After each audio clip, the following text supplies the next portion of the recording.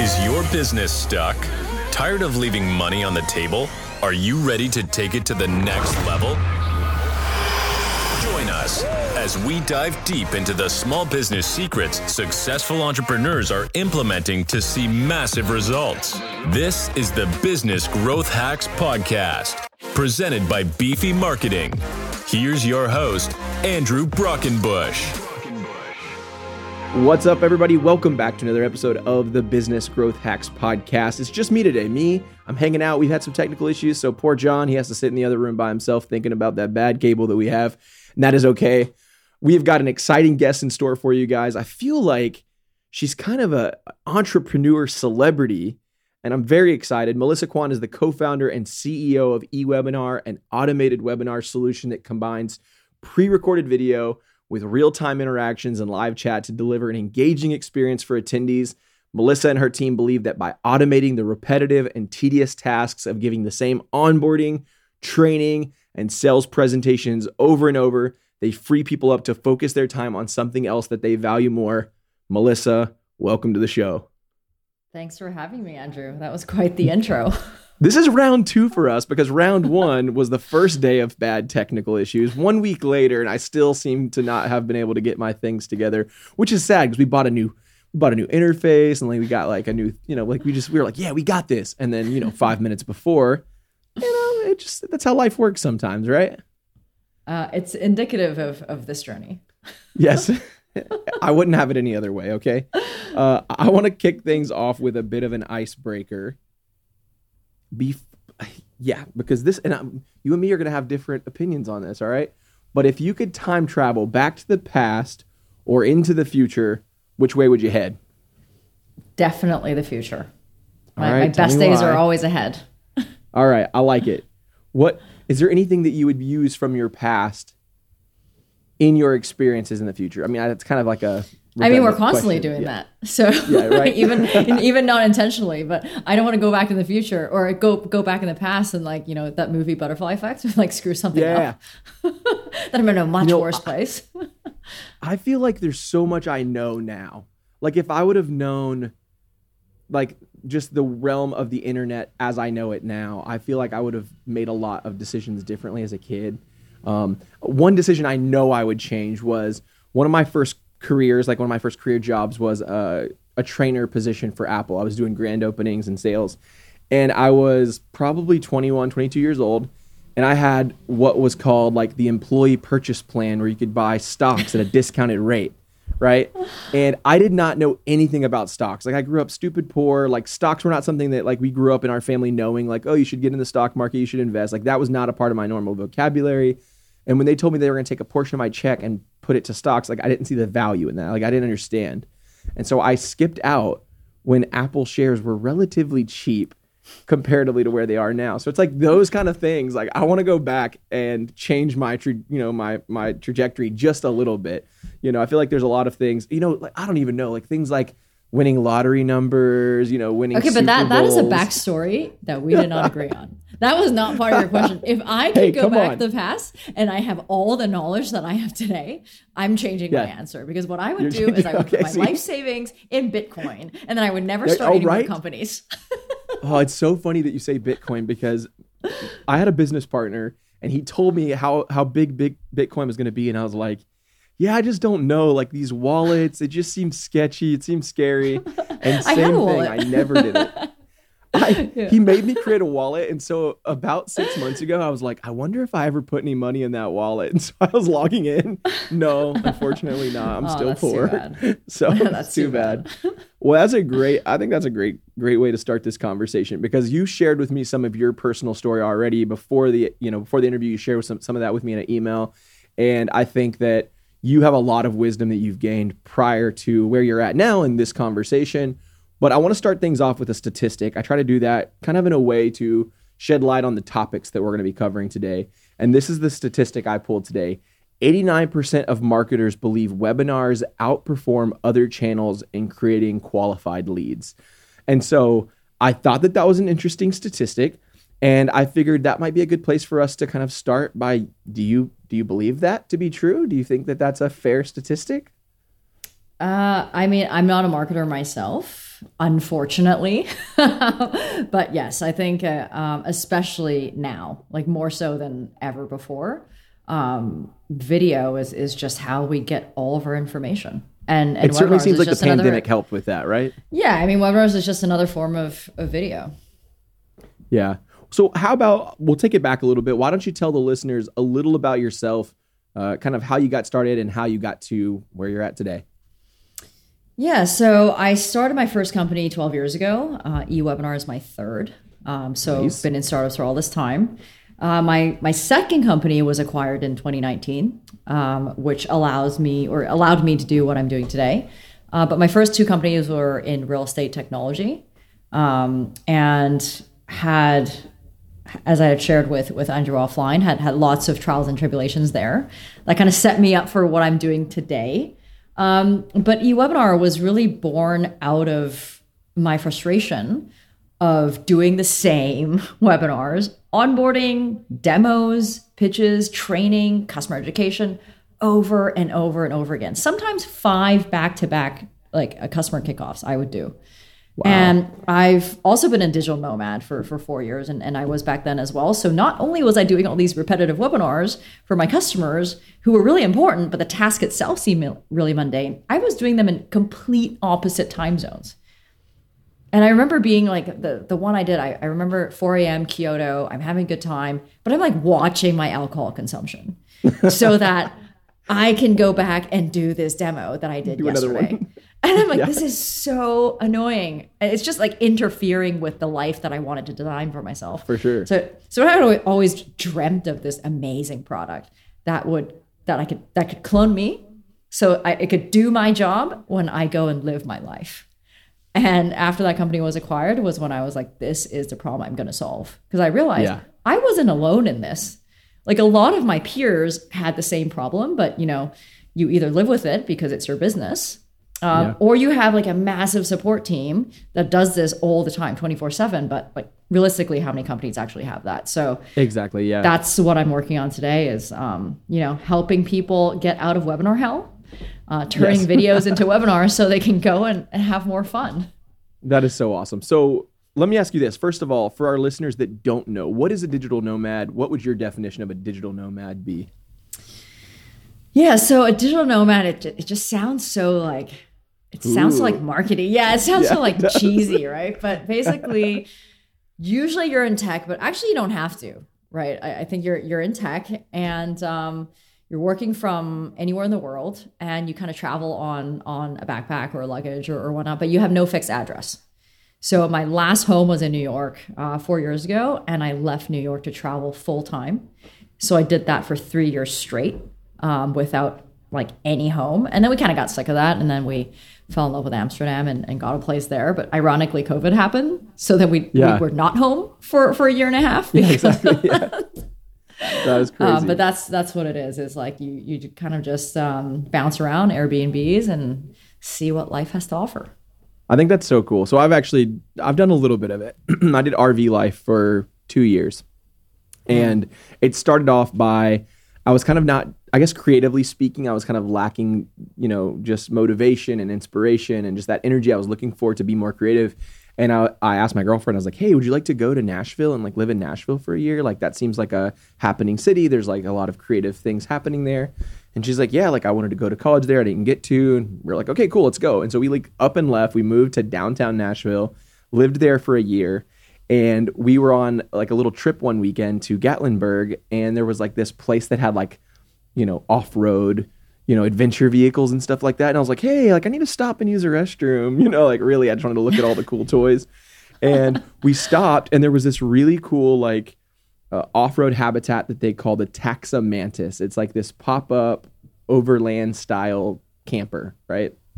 And they had a giveaway, like enter your email address online and enter for a chance to win this thing. And I was like, oh, that would be kind of cool. And so we left there, went to lunch, got on our phones, entered the contest.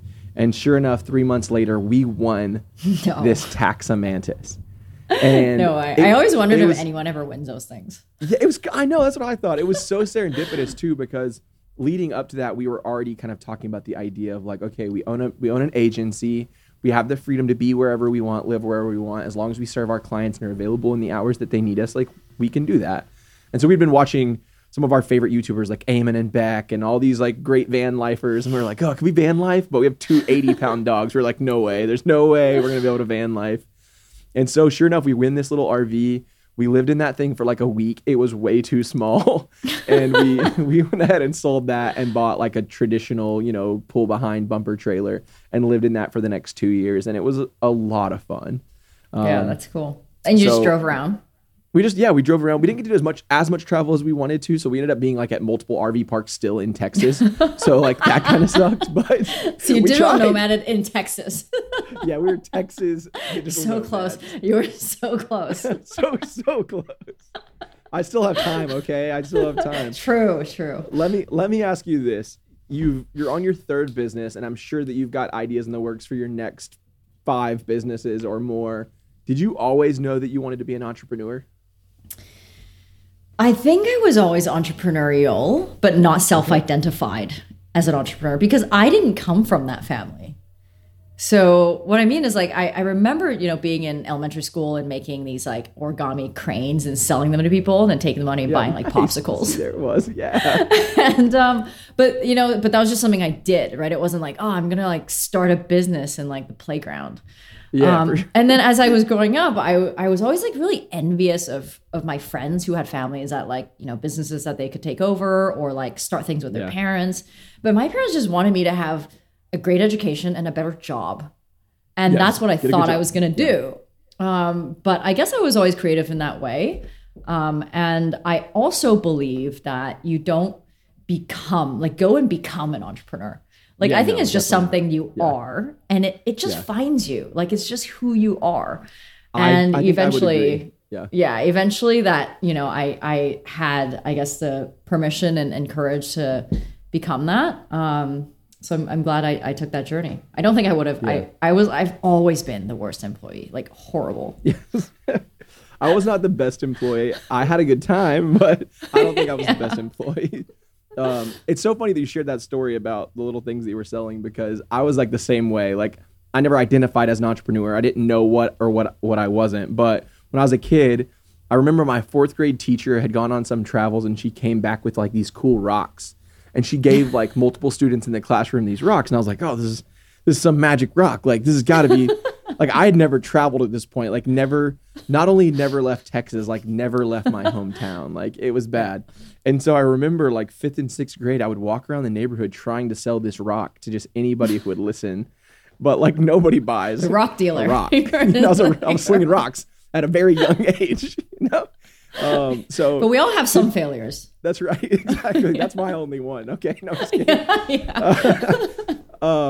So that was like my first one. I think my second little business as a kid was we had like one of those like little swing sets that has like the little thing you climb up and go down the slide.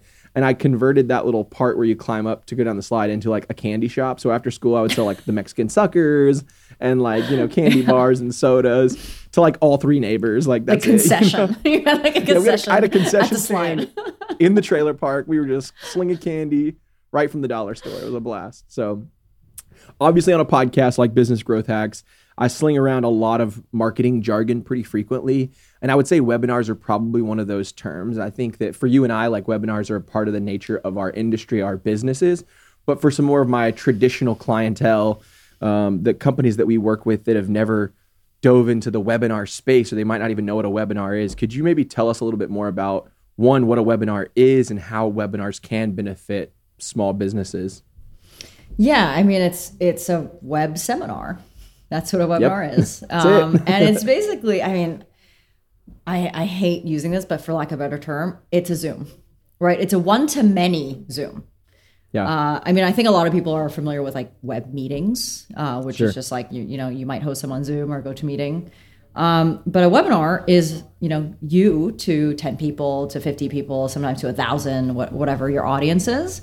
And in business, it's not really just tech businesses nowadays, right? Like even customers of ours, we have like hair replacement companies, we have flooring companies, and it's really made for any time you want to get a message in front of either a prospect or a customer So it's lead gen content. So it could be a sales pitch, it could be a sales demo, it could be a customer interview that's kind of, indirectly selling your product.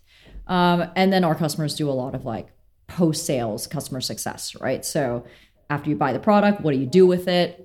Educate someone to get onboarded, training on, new features, things like that. So all of that repetitive stuff is delivered over what we call a webinar. Nice. That's a great description. That's exactly what a webinar is. I think that's awesome. So obviously we're a HubSpot agency partner. I remember when webinars were like first taking off. Like now they've been around forever, right? But like in that realm of HubSpot and the whole inbound marketing methodology, it was like, ooh, webinars is this better version of an ebook because you can actually like get a personalized approach, right? Because it has no words. Exactly. So it's definitely better. I have to download this. We're also, by the way, we are also a HubSpot partner. We just got certified. Nice. Okay, that's awesome. What were some of the biggest? Obviously, talk to me a little bit about your ability to drink more. No, I'm just kidding.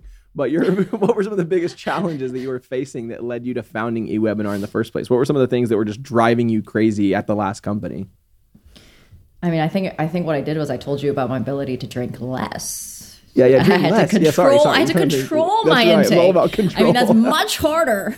That's much harder. Yes, more willpower there. I mean, my challenge was, I had 2 tech companies before eWebinar, right? So, as you can imagine, like when you sell a product to somebody, that is the first day of the beginning of your life with them. Yeah. It's not like, we sold something, woohoo, like let's walk away. Like I think it is like that for a bigger company where you are strictly a salesperson. But when you're a small company like what we were, like I did everything except for coding. So I was like janitor to sales to customer success to accountant, like I was everybody. So I was this person that would constantly do these demos to everyone who would request for one, whether it's a small company or a big company, because you need every bit of revenue that you can get. And there is no feeling, I think, more disheartening than hopping on a demo call with someone and within the first 2 minutes, knowing that they're not going to be your customer. And then you have to do that demo. Still have to finish it. You still have to finish it because what are you going to do? Hey, by the way, you're not going to be a customer. I'm going to bounce. Exactly. I wish I could do that. Like everyone's been there. But also like after somebody signs on, how long they stay with your software and whether your customer's happy with you or not is how quickly you onboard them. So how quickly do they get familiar with your software? And then that is the number one determinant of how sticky they are. And whether they're going to tell their friends about you or tell their employers about you so that, you can feel good about that deal that you just closed. So I was constantly doing these sales demos, but also after I sold them, I would be doing these onboardings. And then when we had new features, I would be constantly doing all these trainings as well. But the thing is with new customers coming in every day, especially in different time zones, there is no amount of webinars that a human can do that can satisfy the people coming in. Because your golden hour, 11 a.m., which everybody likes to have a webinar at 11 a.m., is not their 11 a.m. So then they sign up to get the replay, but then no one ever watches it because our inbox is like a replay graveyard. Right? So how do you solve that? And so I had always dreamt of this thing that could turn my video, because it's the same thing anyway. It just makes no sense for you to have a person, let alone the founder of the company, doing a repetitive pitch all the time, right? I think we glorify work. Busy work is not productivity. We don't need to work more. We need to work busy does more not creatively. Yeah. So if there was something that could take my perfect video and deliver it 1,000 times a month without losing that one-on-one connection that your customer can have with you. So we have a live chat, for example, then I could have that run on its own and I could just go and do whatever I want. So that was kind of the pain. And that was my idea of what a solution could be. And we started to make that a reality. Yeah, that's awesome. I love the idea. I remember when I first like heard or saw webinars on demand and I was like, oh, that is genius. Like, and I wasn't even doing a lot of webinars at the time. So I didn't have the same pain that you were experiencing, but I still saw the beauty in the technology or the beauty in that, process. And especially since when I think webinars, I think more along the sales and prospecting and lead gen strategy. which was certainly a part of what you were doing, but I think there was a whole other aspect that webinars could be used for you, which was onboarding and coaching and training and all that piece. So webinars, like, they don't just fill a sales need, they can also fill an onboarding need, which you're talking about. Like, one of my favorite books is called The Automatic Customer, and it's all about subscription-based businesses.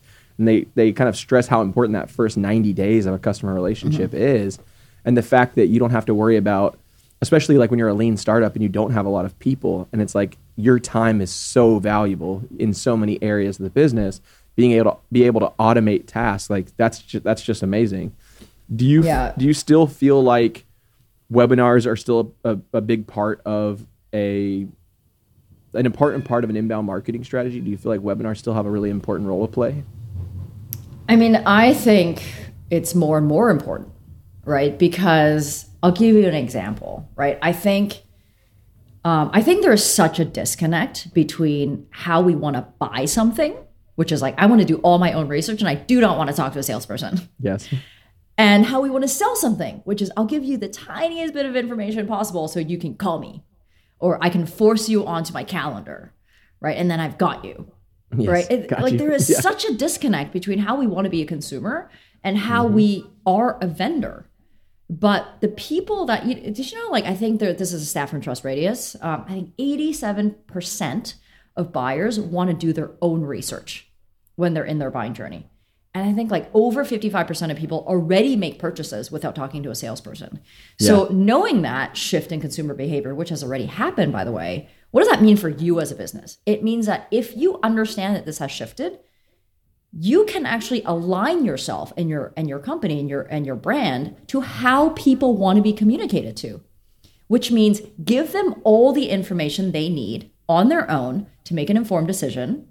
And you can have a massive leg up on your competitors who are gating everything, like no pricing, no demos, no screenshots, because I want you to come to me first. Like, how annoying is that?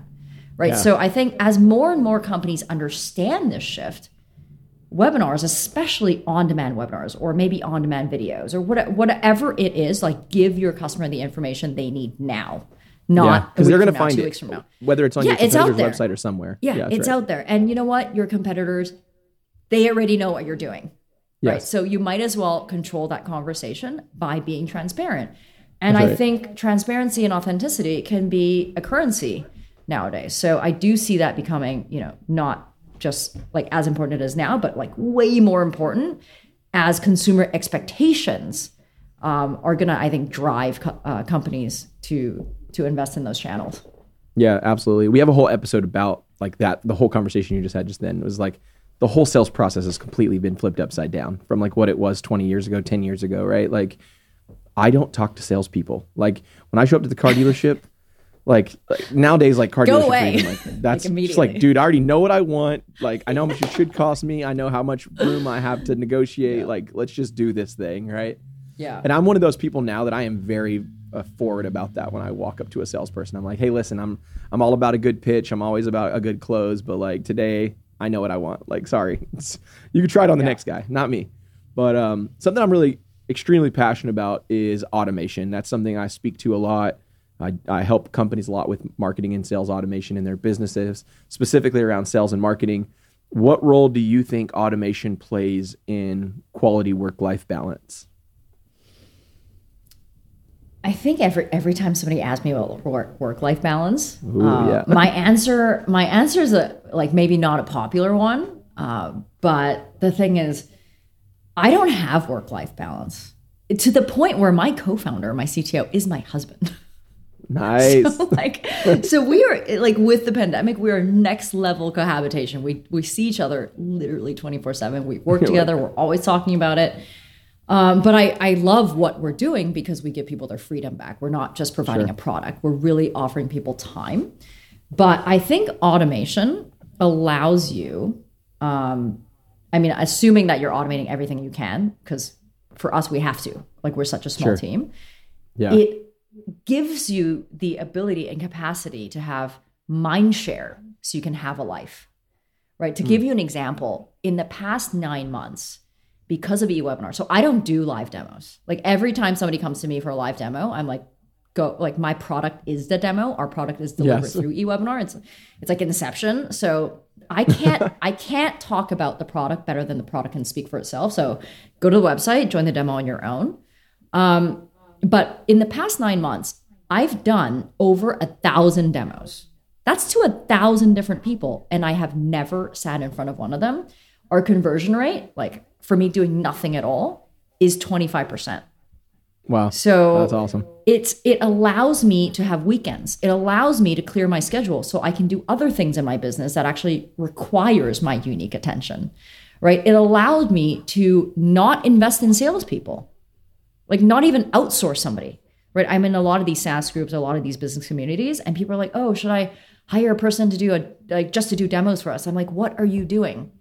Right? So I think not only does it allow you to have more freedom and control over your life, which you can spend hopefully with friends and family, or just maybe doing nothing at all. It also allows you to build companies in a very, very lean and efficient manner. I love that. Do you think you should automate every process? Or do you think that there's stuff that should not be automated? Well, I think you should automate everything that is repetitive.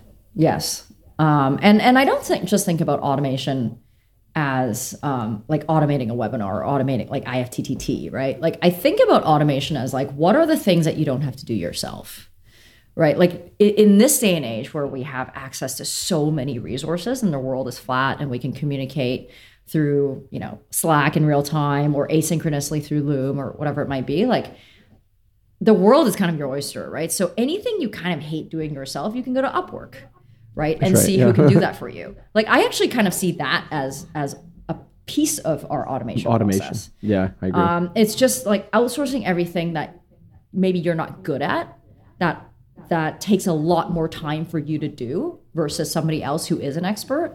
So those tasks, I definitely think that if you can automate it, you definitely should. But there are definitely things that you can't, like connecting one-on-one with your customers, right? Like talking to your team, right? Like it doesn't always make sense to do that. But when you automate the things that you can, you're freeing your time up to do the things that you can't. And that's what's important. Yeah. Well, because I'm such a nerd up for this topic, so I'm going to ask you one more question in relation to this whole automation thing. But how do you ensure that automation is personalized and it remains authentic? Because I think that that's something that people get worried about as they start moving into the realm of automating, not just automating in the way that we think of true automation, but also in the outsourcing. There's been a lot of stigmas around that too, like, oh, you outsource, which I don't think that's a bad thing to do. So how do you make sure that it's personalized and authentic? Well, number one, I think you tell the truth, right? You, like, before eWebinar, there were already evergreen webinar companies. They exist, but they were almost built for like multi-level marketers, internet cash buyers, for the strict purpose of deceiving a customer. It wasn't like, I want to automate this content. It was like fake counters. You can load in a fake conversation to make people feel like they're missing out. Like we consciously make a decision, like we made a decision from day one to never have features that help people trick consumers. Because that's just it. Like integrity is our number one value, and we want to make sure that's reflected in our product. And I also don't want someone coming to any webinar and thinking, "Oh, last time I was tricked into thinking this, and I felt like I was tricked out of whether my time or like into buying something." Yeah. So be super authentic about it. Like I always tell our customers, don't tell someone the video's live when you're not. Like just say the video's recorded. Our team's managing the chat. If we don't get back to you immediately, we'll get back to you on email. It's like people just hate being surprised. They hate being lied to. So I think that's number one. But number two, I also think you always have to put yourself in the customer's shoes. Just like we talked about the disconnect between buyers and sellers. Like think about yourself as a buyer, right? Do people really care that you, Andrew, are there? Or do they care about the quality of content that you have thoughtfully put together for them? Right? So by making sure your customers know that they're special through whether it's your product or your effort or just by communicating it to them, by delivering something super high quality, that in itself is a connection that they can have to you. Right? Absolutely. And I think that so few people go the extra mile to do that. And as for outsourcing, like, I agree with you. It's super hard. Like, you're in marketing, like 9 out of 10 marketers in different functions that we work with didn't work out. They all start off, really good, but then at some point, they're outsourced. They kind of like, they don't really fully understand your business. And then they can't really reflect it in what they write, but it's just trial and error. And you have to make sure that you're only willing to accept kind of like tier 1 players, I guess, right? Yeah. So if that's what you do, if that's a principle that you have, then you know how to fire quickly, and eventually you do find people that align with your team and your ethos and things like that. Yeah, that's super awesome. This is more of a marketing related question, but what advice do you have for a first-time webinar creator? Because you've made your fair share of webinars, I'm sure. What is your advice for the first-time webinar creator? My best advice is, it is better to be 90% on time than 100% late. Fair. I was 5 minutes late today. Was that a point to me? Fair. No, but seriously, okay? Like people are like, oh, everything has to be perfect. I have to rehearse this, and that's the thing. Like when you automate a webinar with a video, like, you don't have a live audience, so it allows you to actually edit your video. So we have a lot of people that don't do webinars outside of eWebinar because maybe they have stage fright, or they're afraid people don't show up. So the pressure is not there. But even with automating your webinars, even with your video, just because it's recorded does not mean it has to be perfect. Yeah. Like, nobody, like, the reason why people love webinars is because it's authentic, because it's casual. It's like a podcast. Like, I get to know you. And that also plays in that connection, the authenticity, right? If I come on this thing and it's a fully produced educational video that's I know is scripted and rehearsed and edited, then I'm like, okay, well, it's just like a TV show. Yeah. So you don't buy into it as much. It's kind of like, oh, okay. Yeah. Yeah. So exactly. Like, so don't think that just because it's recorded, it has to be perfect. It doesn't. Put it out there. No one's going to notice that you said something again. Only you're going to notice. And then you can iterate based on feedback and what they ask. But if you're doing live webinars, just go and do it. Like, just go out there and do it. Because webinars intimidate me so bad. I know it shouldn't. It's hard. But it's hard. Podcasting seems so easy. Like, podcasting for me, maybe it's because I just do so many podcasts. Like, it's just become natural. But as soon as there's a camera rolling and it's like I'm talking to someone that's not like, it's the same feedback. Reason, like, when yes, that is it. That's like when weird. I go to a networking event, like, so there's like I'm involved with a local chamber of commerce, and they always ask you to do, like, there's these morning networking breakfasts and everybody does their little elevator pitch. And I always tell my sales guy, I'm like, you can do the sales pitch. Like, I'm not that guy. Like, you put me like in a CEO roundtable or like a panel setting, I will thrive because, like, I'm having real conversations with people about the things that they're struggling with in their businesses versus being like, my name's Andrew, I'm the best marketer in Tomball, Texas, and you should buy websites from me. Like, I don't want to be that guy. And so, that's always been a challenge. And I know that webinars is something that, like, you got the little to-do list that you're supposed to, like, do in the near future, and like webinars are on the list. So this conversation will encourage me to do that. And to anyone listening to the show, I'd say if you've never done a webinar, maybe it's the time to do it for your business, because like we've talked about, it's a great sales tool. It is a great way to educate your employees, your customers. There's a lot of great ways to use webinars. So I know you don't have to do them live. Now you can just record a video and automate that. Nice. Yeah, that's the beauty of it. Yeah, because I think about that too. Like, I'm like, oh, I want to do a webinar, but what if only... It's kind of like when I go live on Facebook and like 2 guys show up, and one's from high school and one's my mom. And I'm just like, yeah, hi, Mom. Like, what am I doing here on Facebook? But we have people. Like, I actually had someone that said, hey, thank you for the service, because I was always afraid to do it because I thought nobody would show up. But with this, it actually doesn't matter. I'm like, I never thought about this, but I love that that's a byproduct. That I think it's amazing. So I know, kind of wrapping this conversation up, I know something that is very important to you is living life to the fullest. So what advice do you have for business owners who just can't seem to take time for themselves? I would say that you should always design the life that you want to live. Like the idea that like I can't take time for myself. Yes, you can. Yeah. That is a decision that you make every single day. And I'm a big advocate for life design. And what that means is being very conscious of what your non-negotiables are. And I don't mean like I have to have this for breakfast every day. I mean like I have to, for example, I have to have a fully remote team because I want to travel. I have to do something with limitless potential that is not bounded by industries, like something that's kind of broad, right? So sure, yeah. if you have certain non-negotiables about your business or how you want to live your life, what that means is it makes it super easy for you to make decisions about literally anything. New job comes, should I take it? Oh, well, does it fit? Like yes or no. I'll give you an example. I don't wake up before noon every day. I work till really late, but my customers or my team knows that I do not take calls in the morning. And that's my non-negotiable. Sure. I just don't want to. Right. So you're allowed to make that decision because you made that decision. Like that's it. And so I would say be so intentional about designing the life you want to live. Know what your non-negotiables are, and the rest will fall into place. But it has to be a non-negotiable because otherwise you're back to where you came from. Exactly.